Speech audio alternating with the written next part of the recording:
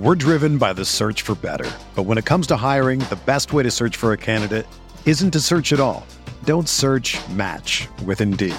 Indeed is your matching and hiring platform with over 350 million global monthly visitors, according to Indeed data, and a matching engine that helps you find quality candidates fast. Ditch the busy work. Use Indeed for scheduling, screening, and messaging so you can connect with candidates faster. Leveraging over 140 million qualifications and preferences every day, Indeed's matching engine is constantly learning from your preferences, so the more you use Indeed, the better it gets. Join more than 3.5 million businesses worldwide that use Indeed to hire great talent fast. And listeners of this show will get a $75 sponsored job credit to get your jobs more visibility at Indeed.com/Blue Wire. Just go to Indeed.com/Blue Wire right now and support our show by saying that you heard about Indeed on this podcast. That's Indeed.com/Blue Wire. Terms and conditions apply. Need to hire? You need Indeed. Support for Jacked Ramsays is brought to you by Manscaped. Manscaped offers precision-engineered tools for your family jewels. Manscaped just launched their 4th-generation trimmer, the Lawnmower 4.0. You heard that right, the 4.0. Join over 2 million men worldwide who trust Manscaped with this exclusive offer for you, 20% off, free worldwide shipping with a code JACKED20 at manscaped.com. Again, that's JACKED20 at manscaped.com. And why go with Manscaped? Well, Manscaped engineered the ultimate groin and body trimmer by focusing on intelligent functionality and an incredibly comfortable grooming experience. Their 4th-generation trimmer features a cutting-edge ceramic blade to reduce grooming accidents thanks to their advanced skin-safe technology. I now feel confident shaving my boys. So remember, get 20% off and free shipping with a code JACKED20. That's JACKED20 at manscaped.com. That's 20% off with free shipping at manscaped.com and use the code JACKED20. Unlock your confidence and always use the right tools for the job with Manscaped.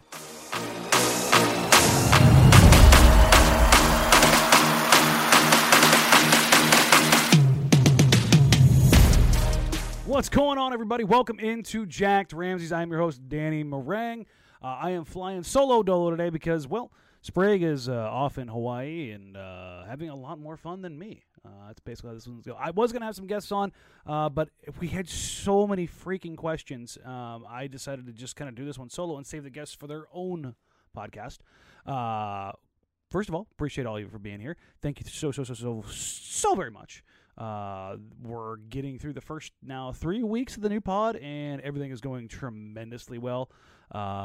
If you're listening right now, there's a good chance you just heard our new sponsor, Manscaped. I talked about that already a little bit. We've got some more lined up and be able to do some cool stuff with the community. Hopefully, I'll be able to share more of that here in the next couple of weeks, but that's the business stuff out of the way. Basketball. Well, it's the least fun time this season now. You've got the deadest of dead periods. The next 3-4 weeks is kind of, okay, can we get to camp? Can we see who's going to be everybody healthy, everything being good? But in between, we will get hashtag muscle watch, where guys will put on anywhere between 5 and 20 pounds of muscle. That is a crucial part of the season. Guys will work on their jump shots. They will dedicate themselves to more precision and timing, influence, and aggressiveness defensively. Let's see, what's another really good one? The coaches, Chauncey hit, listen, and this has nothing to do with Chauncey, this has everything to do with coaching cliches. Chauncey did a media barrage in Las Vegas, and I think he hit every single cliche just spot on. We're going to hold guys more accountable. And I saw a lot of people, that's good to hear. That's what Chauncey's here to do that. And it's like, okay, Terry Stotts did the same thing. But okay. New voice. Okay. That's cool. We're going to get out in transition. Heard that for 9 years. We're going to shoot less threes. But then we rolled that one back. We're not going to shoot less threes. That was a bridge too far, even for a coach cliche. It's typically shooting more threes. This time it was, we'll shoot less threes. And there was a lot of pushback because there's a roster full of guys who like to take and make threes. So, but yeah, that's what this. We've already seen, or at least I've seen, videos of Ben Simmons in pro runs, taking left-handed jumpers, hitting threes on the run. Darius Bazley, I believe, was in that video, as well as Aaron Gordon. Not exactly your group of perimeter shooters, but further proof that everybody in the NBA, even the worst shooters, can hit everything in an open run. So if you want, there's a video out there of Steven Adams, I think, hitting like 36 straight threes or something ridiculous like that. Bottom line is, guys in the NBA are really good. And the sliding scale between us and mere mortals and them, the gods of basketball, is huge. So yeah, something to keep in mind. But yeah, it's that time of year, right? It's just sit back, pray, hope, do all those kind of things. I don't know if this is, for me at least, it's not the time of year where I'm super stoked.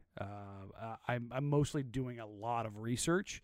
And that leads to, I guess, the stokedness of like, okay, hey, we're going to work with this, we're going to work with this, we're going to work with this, and then I'll see what kind of comes together. Typically, you've got a little bit more new to work with, but they don't. They've got three new guys to work with. Snell or Moore, as we've taken to calling them, and Tony Snell, Cody Zeller, and Ben McLemore. Greg Brown has always been signed. We had a little bit of fun with him at Summer League.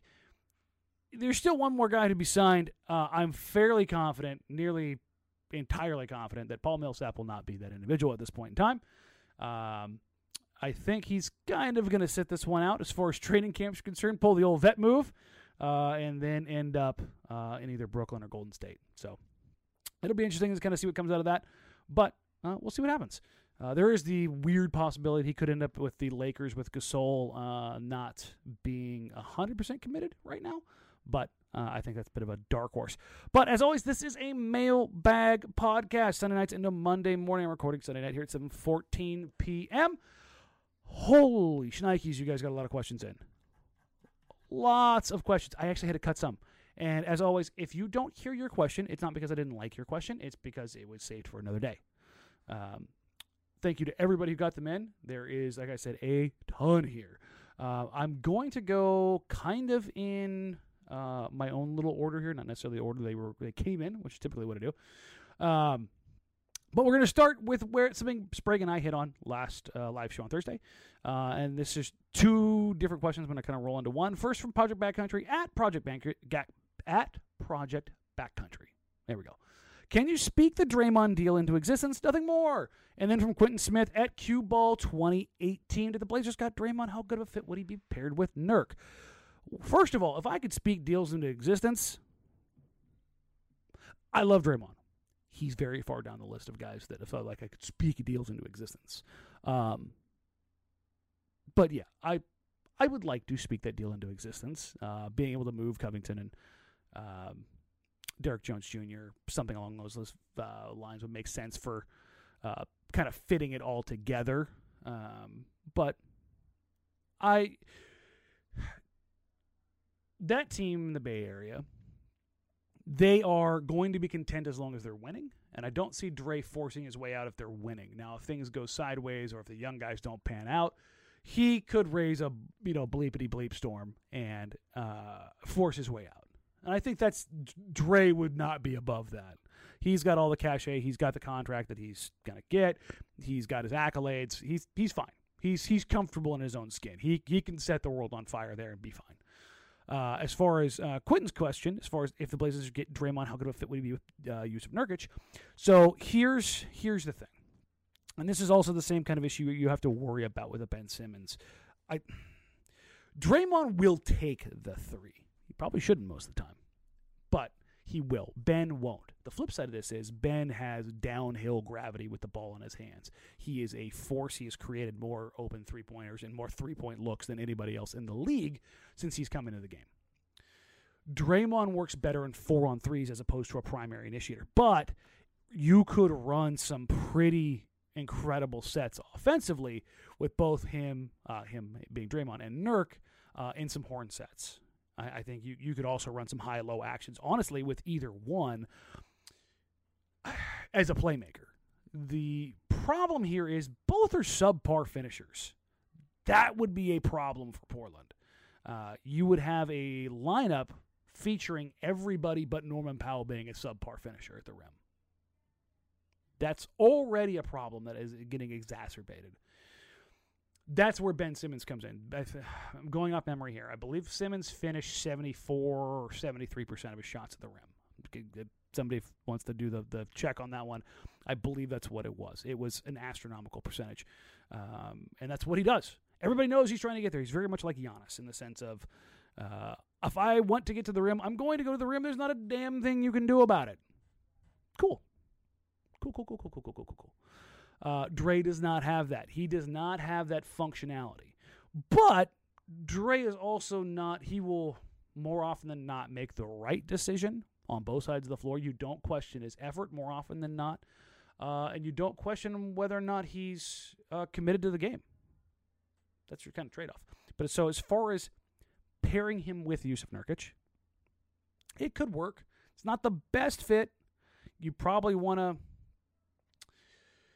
pair him with a rim running type or somebody who finishes a little bit better or offers some floor spacing. The additional playmaking and the burden that would take off of Dame and CJ would be spectacular. But if you got Draymond in Portland, you would definitely want to look to move CJ McCollum too for somebody who's a bit more of a finisher, floor spacer type. Maybe that's Wiggins. I don't know. I don't know if I believe in the shooting, but whatever. It's kind of where I'm at on that one. This one from Josh Bullock. I'm going to shift from the Draymond stuff and get into the schedule. That was the big news this week, the schedule drop. Wah, wah, wah, wah. Yeah, that's the really crappy horn. One of these times I'll put the drop in here and just irritate everybody with it. Nobody ever give me anything like that because I will abuse it. But it's time to do the pick'ems. So I ran through my first pick'em. Let's pull up the chart, ladies and gentlemen. The chart says there's 82 games in a season. 41 at home, 41 on the road. And the Blazers schedule, if you go to blazersedge.com, I did a quick little breakdown of it. 14 back-to-backs, a 6-game road trip, 2 5-game road trips, the 6-game road trip and the 2 5-game road trips, all in the final 40 games. That's a lot. Think about that. 16 games right there. 16, almost half of the second half of the schedule comes in 3 road trips. Ugh. That's a lot. But Josh Bullock asks, at JabAspy, based solely on personal and schedule, where do you see the Blazers at the All-Star break? So let me pull up the handy-dandy chart one more time because I closed it. I picked the Blazers, so I do a couple different iterations of this, and this is how it went down for me. I go win-loss, whatever it is, not based on schedule, purely based on opponent. Opponent. My very first run, I had the Blazers at 44 wins. I typically, anytime I run into I give it to the opponent. That's typically how I go. I want to be on the lesser side. I don't want to overestimate. I never do. Always err on the side of caution. Always. I'm a business analyst. I'm an intelligence analyst. That is, you go based on percentages. That's what you go off of. And the percentages and the data say Portland will not be healthy. Jusuf Nurkic will not be healthy. Cody Zeller will not be healthy. They will miss chunks of games. Beyond that, you have unproven depth off your bench. They could be good. They absolutely could. They could be great. But, historically, it does not bode well for teams introducing a brand new bench and having a front court that you're heavily reliant on being injury prone. So, if I'm putting a number down for the season, Vegas has the win total at 44.5. That pegged them at 8th in the Western Conference, which I believe is about right, anywhere from 6th to 8th. That's kind of where I've seen some folks that are very upset that they're behind both the Denver Nuggets and the Dallas Mavericks. They both have guys that are better. That's the problem, guys. Luka's an MVP candidate. Jokic is an MVP winner. There's levels. They're both bigger than Damian Lillard, too. Love Dame, top 10 player. Those guys are top 5, right around there. So that's a different rant. The flip side of this is, where do you see the Blazers at the All-Star break? So, ran the numbers, 32-28, just above 500. Just above 500. If you pull that schedule up, It is not a great schedule. There are areas in it that is fantastic. The Blazers do start in their first 14 games. They have 8 on the road. That includes at the Clippers, at the 76ers, at the Clippers again, at the Suns, and at the Nuggets. Your home games are against the Pacers, Lakers, Clippers, Grizzlies, Suns, and Kings. Huh? So after that, you get fat on home games. Fat. And that's where they got to make hay. They can't have a year like they did before where they weren't great at home. The goal is always 500 on the road. 500 on the road, then handle business at home. That is the goal. It was kind of weird last year, COVID and everything else, shortened schedule, But 32 wins at the break. So the break is coming on February 16th, I believe, this year. Yeah, that's the 8-day window. And the Blazers have a nice little group of games heading down that stretch back into January, into February. That's at the Rockets, at the Bulls, at the Thunder, at the Lakers. Come home for the Thunder again, the Bucks, the Magic, the Lakers, the Knicks, and then out on the road against Milwaukee and Memphis before heading into the All-Star break. So, Houston, they're going to be really bad. They'll be fun, but they're going to be really bad. But they got a bunch of athletes, and those teams in the past have historically killed Portland. Oklahoma City, same thing. Young, athletic, you never really know. Those are games Portland should win. So that's 2 games against OKC, game against Houston. Lakers, you never know what they're going to do with resting guys. The Magic are going to be bad. The Knicks, who knows? Memphis, so you've got a couple games that are real tough. You got a couple games that look like they should be pretty easy. And then you come out of that home stretch, out of that All-Star break stretch, and by God, hold on to your hats. You get Golden State, Denver, Phoenix coming out of the break, and then that Phoenix game is the first of a 4-game trip. Phoenix, Minnesota twice, and then rounding out of Utah. Then coming back home once for the Wizards before going out on that 5-game trip. So that's 9 out of 10 on the road. So, that's a little brutal. And those 9 out of 10, you go out on 3-2, so on March 2nd, you come back on 3/21. 10 games, 19 days, 9 of them on the road. Awful. But, again, this isn't part of the question, but this is kind of where I'm going to do the whole schedule roundup kind of deal here. After that stretch, which is brutal, it is brutal. There's no doubt about it. You get San Antonio, Houston twice, Oklahoma City, New Orleans, San Antonio twice again, Oklahoma City, New Orleans again, then rounded out with Dallas on the road and Utah at home.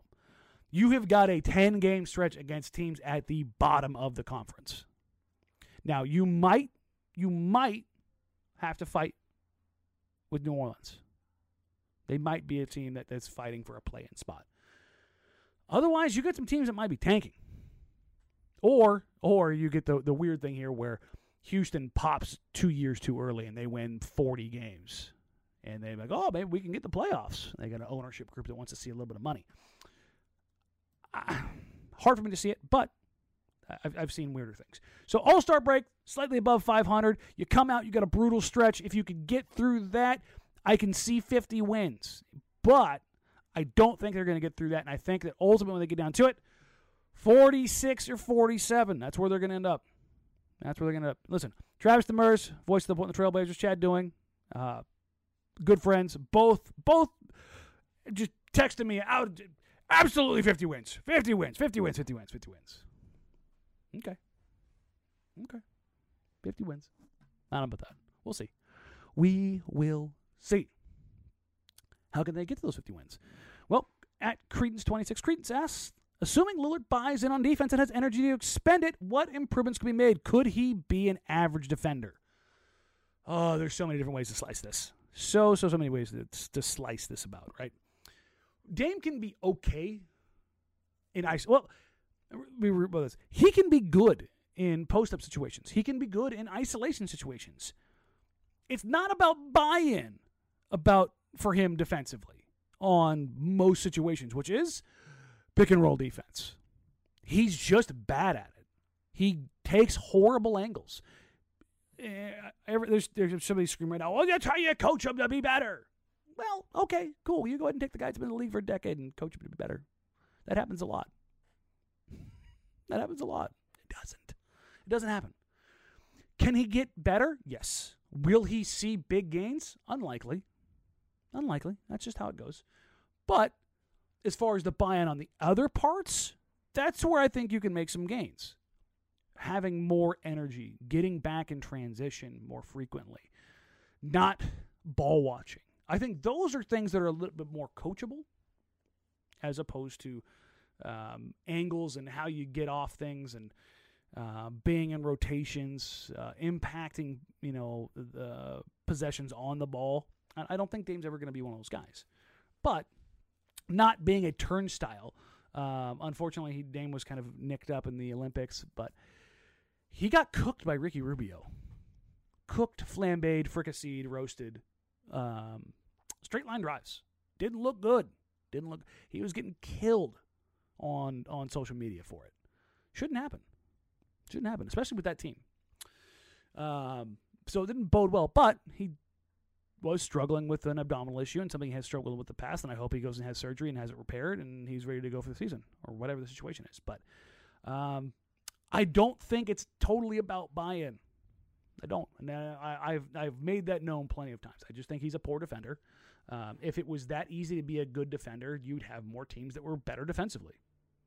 If it was just about buy-in, if it was just about coaching, it's a legitimate skill. And I think acting like it's not or pretending like it's not is kind of a discredit and a disservice. It's a lot like passing and playmaking. Well, why can't everybody pass like Steve Nash? Well, because he's a god.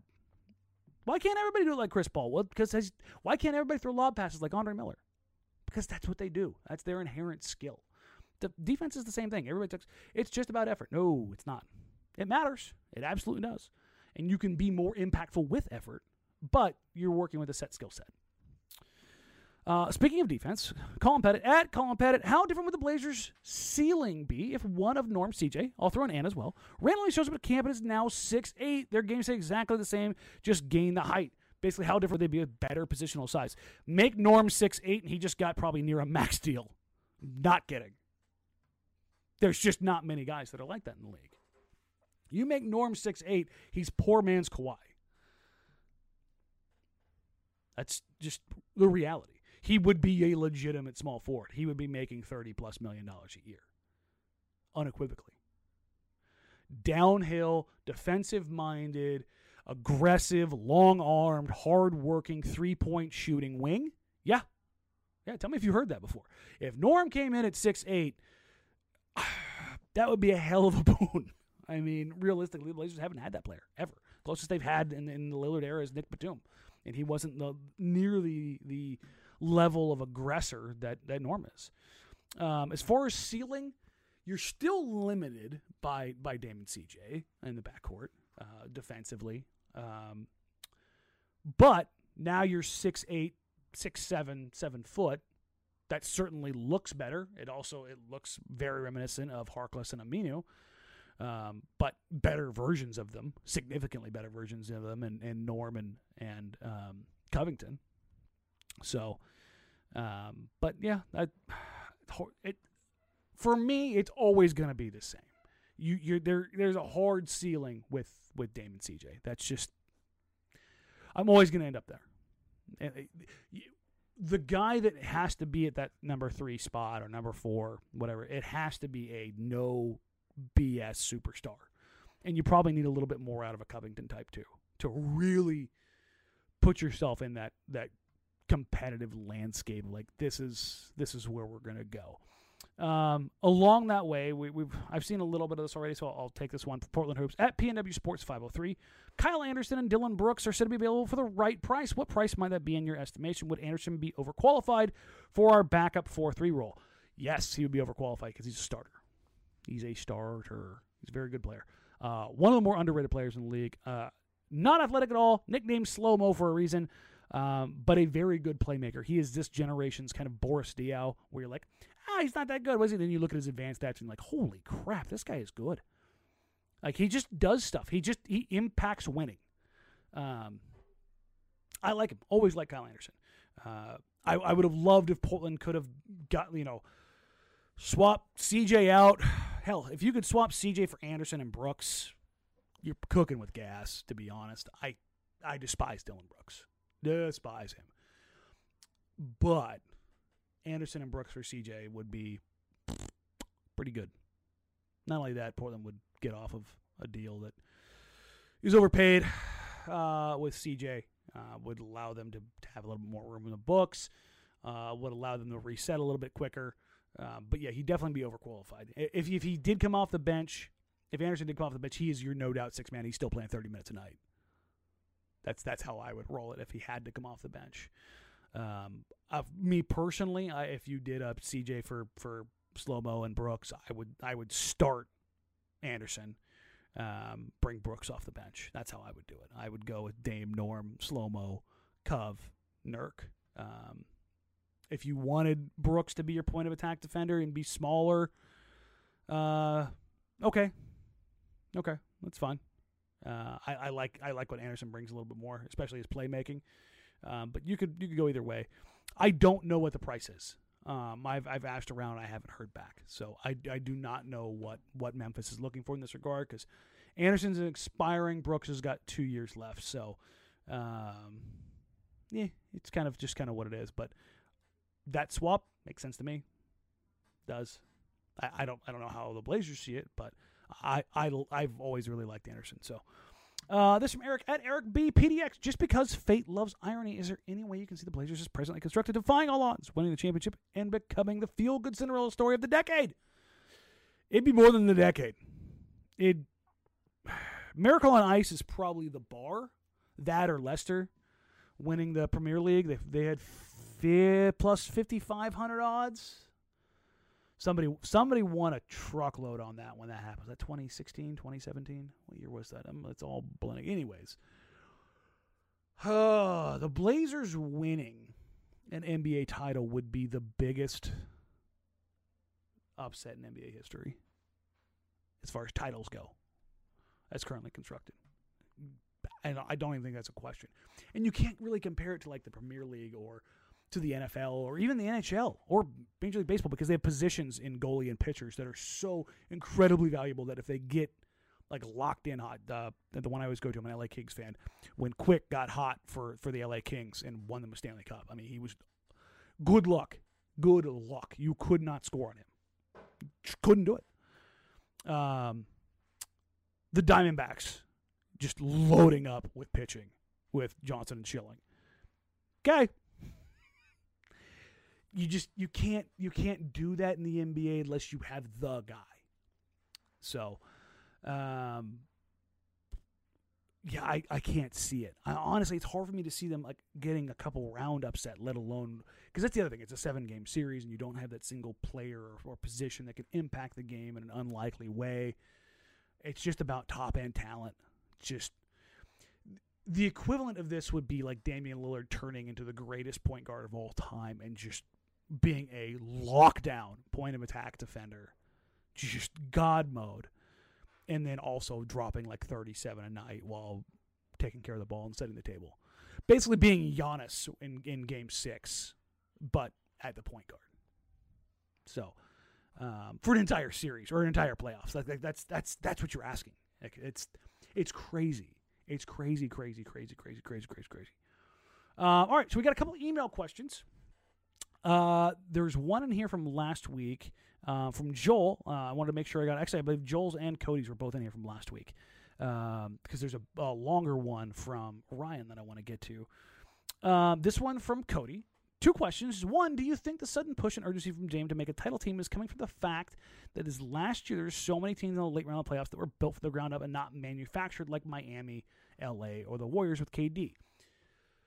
First of all, like if you're talking about Miami with the Heatles, it's still built from the ground up to an extent. The Lakers, hell, they were too. They traded the guys. LeBron coming in for agency, that matters. The Warriors, they just added KD to an already. Okay, it's great. I get what you're saying. I don't think it's necessarily about that urgency. I think the more urgency is he's going into year 10. and he's tasted the Western Conference Finals ever so slightly. He's never had a player outside of LaMarcus Aldridge be an all-star alongside him. He's sitting there watching Chris Middleton, all-star, all-NBA, Drew Holiday, all-defensive, all-star. He's watching guys load up. The Suns. Mikal Bridges should have got defensive, all-NBA defensive team, but there's only 2 teams, so whatever. Different argument. Booker, all-star. Chris Paul, all-star. That's where the urgency is coming from, in my opinion. He is seeing teams that, while built from the ground up, they are adding to those teams tremendously. The Blazers have not added anything of tremendous value in a decade. They have lost tremendous value and not gotten it back. That is the difference. That's where the urgency comes from, particularly when he goes to Tokyo and sees what it's like to play alongside other elite players. I think that's a huge one. Second question on Coach. I know there's the Olshey who gets his guy with Billups, but I also wonder if there's more to it. What if part of the coaching choice was money? Am I assuming Billups being new is going to demand less money than Mike D'Antoni? To add to this, Olshey said he was going to be building a great staff around the coach, but chose a bunch of guys most of them heard of, and then I bet demanded less money.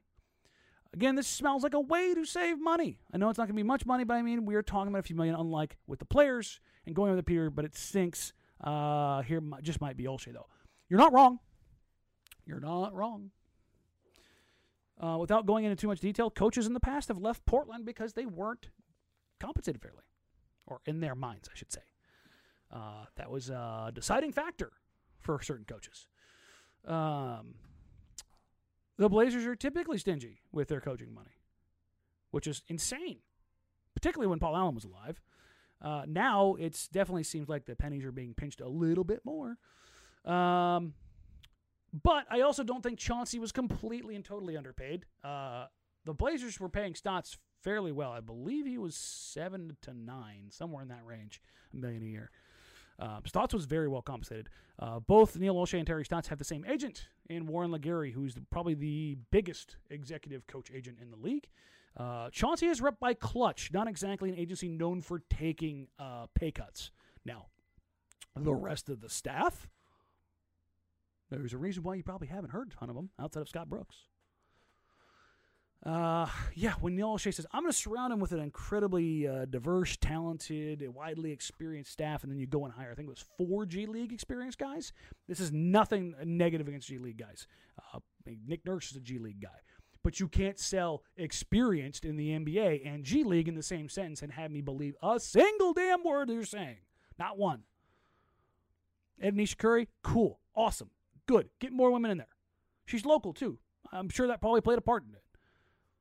But you can't have both.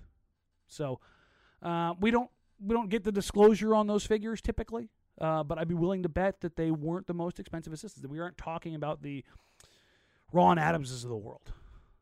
But Zelik is not, on this list. We're not talking about Mike D'Antoni coming off the assistant bench like for the Nets, or Collins going to New Orleans. Like there were so many other coaches that have gone other places, and it's pretty clear why.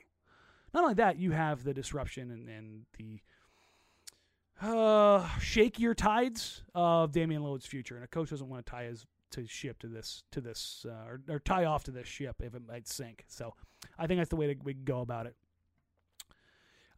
This one from Joel. Love the content, baby. Thank you. Appreciate it. Thought I'd email rather than harass Danny's DMs as per usual. Listen, guys, my DMs are open. Please feel free.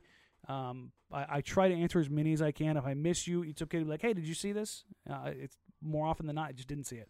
But I wondered, is Chauncey a shouter? Will he be an angry coach? Will he scream at the GM's office, give me guys over 6'3" for the love of all mankind? That last part, no. But will Chauncey, okay, let's set the line now. Will Chauncey get more than 2.5 technicals this year? Yes. Yes, he's a former player. He's going to chew somebody's ass. And I don't mean like somebody on the team. I mean an official. As far as, is he a yeller? He was a barker as a player, not a overly exuberant yeller, but barking commands, I can see that. It's going to be interesting. We got the reports that he is going to hold guys accountable. And in the NBA, how you hold guys accountable is with playing time. whether or not he is going to use that, the playing time with the veterans, is going to be interesting. Because otherwise, how do you hold guys accountable in the NBA? It was, you pull them aside, you talk. There's no accountability there. That's what I try to always emphasize. We've heard CJ on the Woj pod. Yeah, he's going to hold me more accountable. Accountability has something tied to it. If they're not going to mess with playing time, there's no accountability. Boo-hoo, you yelled at me. I make $100 million. I don't give a damn. That's the kind of thing that you have to deal with here. So what will that accountability be? That'll be interesting. And how does Chauncey go about that? That to me is one of the most interesting storylines of this season. Will they need to be held accountable? Will a different voice just not make that an issue? But if they run up against it, is Chauncey going to call a timeout and chew Dame's ass for not getting back? Is that going to happen? Or are we going to get Greg Popovich making Tony Parker cry? It'd be quite the change. Quite the change. All right, this was a big question, and I really like the way that Ryan phrases. Ryan Halpern writes, "Hey guys, so I finally got a chance to read through Seth Partnow's NBA Player Tiers columns. Real quick, there's so much of this back and forth, like you can only consume so much content. When there's good content out there, I want you guys to read it. I want you guys to see it. I want you guys to watch it. I am never going to downplay whether it's Quick, whether it's Fentress, whether it's Richmond at Locked On, whether it's Hold All with the Blazers. If somebody does good stuff, I'm going to plug it here. Seth Partnow does great work. He worked for the Milwaukee Bucks. He was the director of research for years.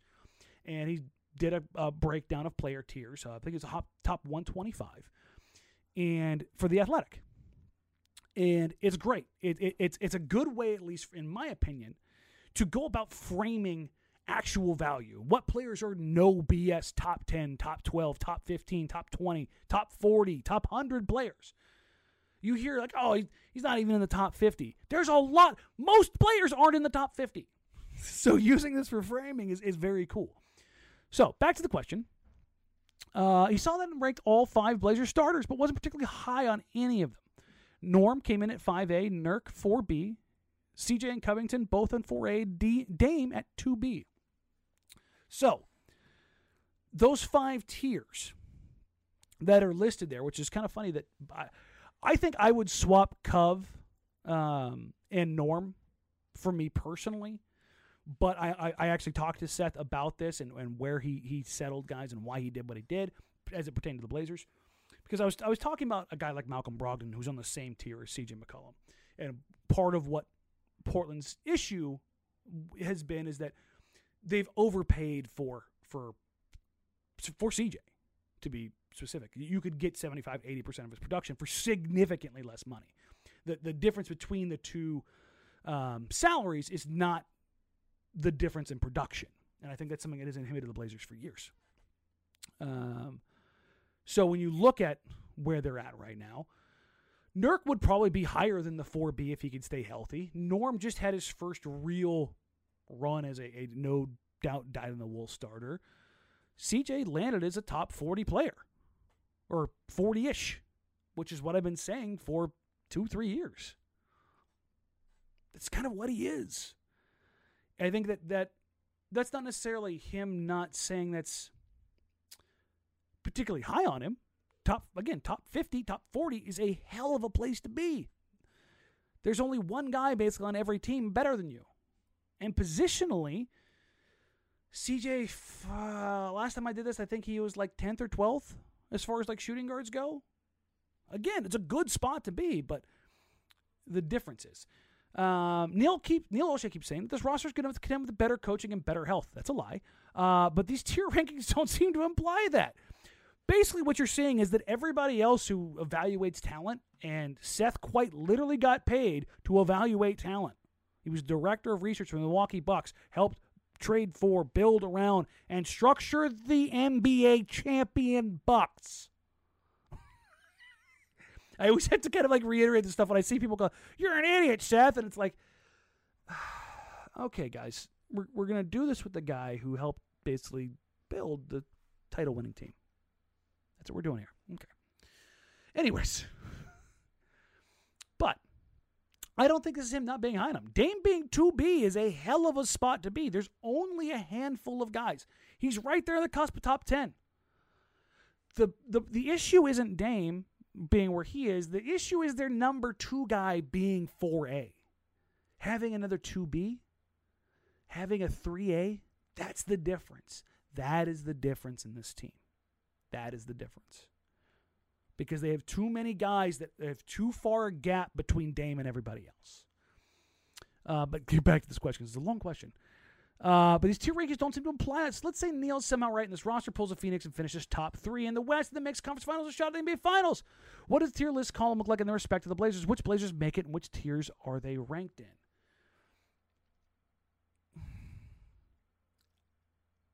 I think those things are independent because talking about this and talking to Seth about this and how he's explained it on Twitter as well is that this is about not value to a particular team or this, that. It's about unique value to build towards a title contention. And I think that's what we're... If things went right, this team could make a Western Conference Finals. We've seen that happen. A young Denver team, a stupid OKC team, and voila, here we are. But I also think Phoenix is a better team than that 2019 Portland team. I think the top-end talent is significantly better. You've got a Hall of Fame point guard, probably Devin Booker ends up probably being a Hall of Fame type scorer. You look at Mikal Bridges, he's an incredible two-way player. Ayton is a probable 6-time All-Star when it's all said and done, at least. I think he's going to end up being an absolute stud. That's a significantly higher ceiling than those 2019 Trailblazers, and to me, a significantly higher ceiling than this version of this Blazers team.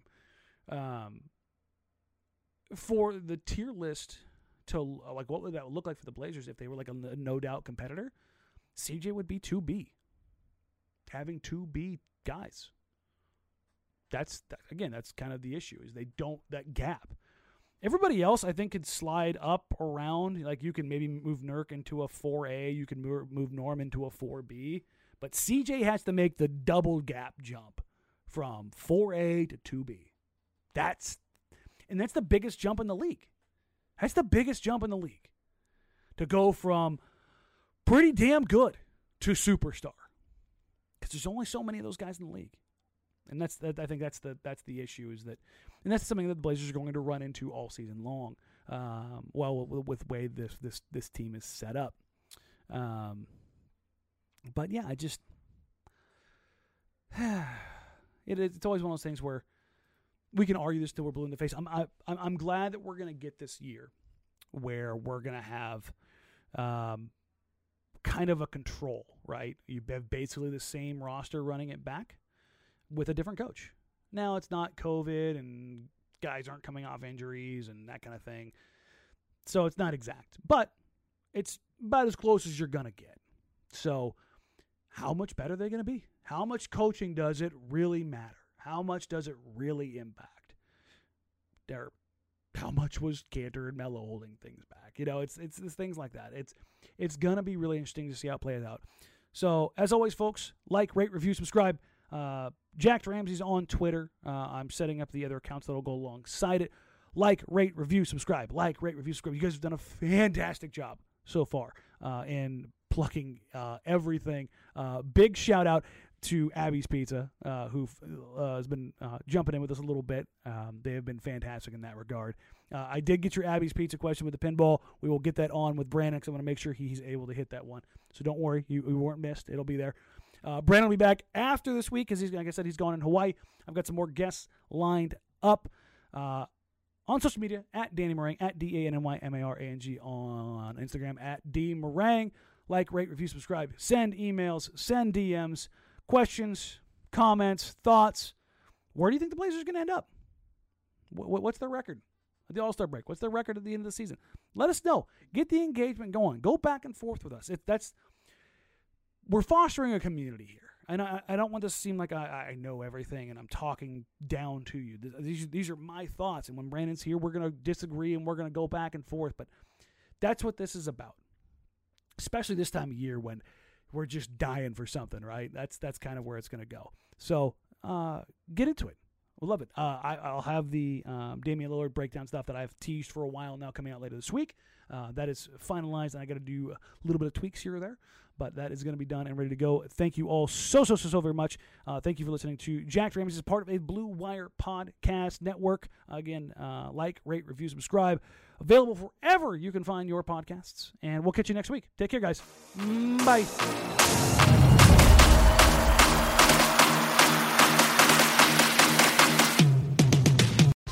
Whether you're a world-class athlete or a podcaster like me, we all understand the importance of mental and physical well-being and proper recovery for top-notch performance.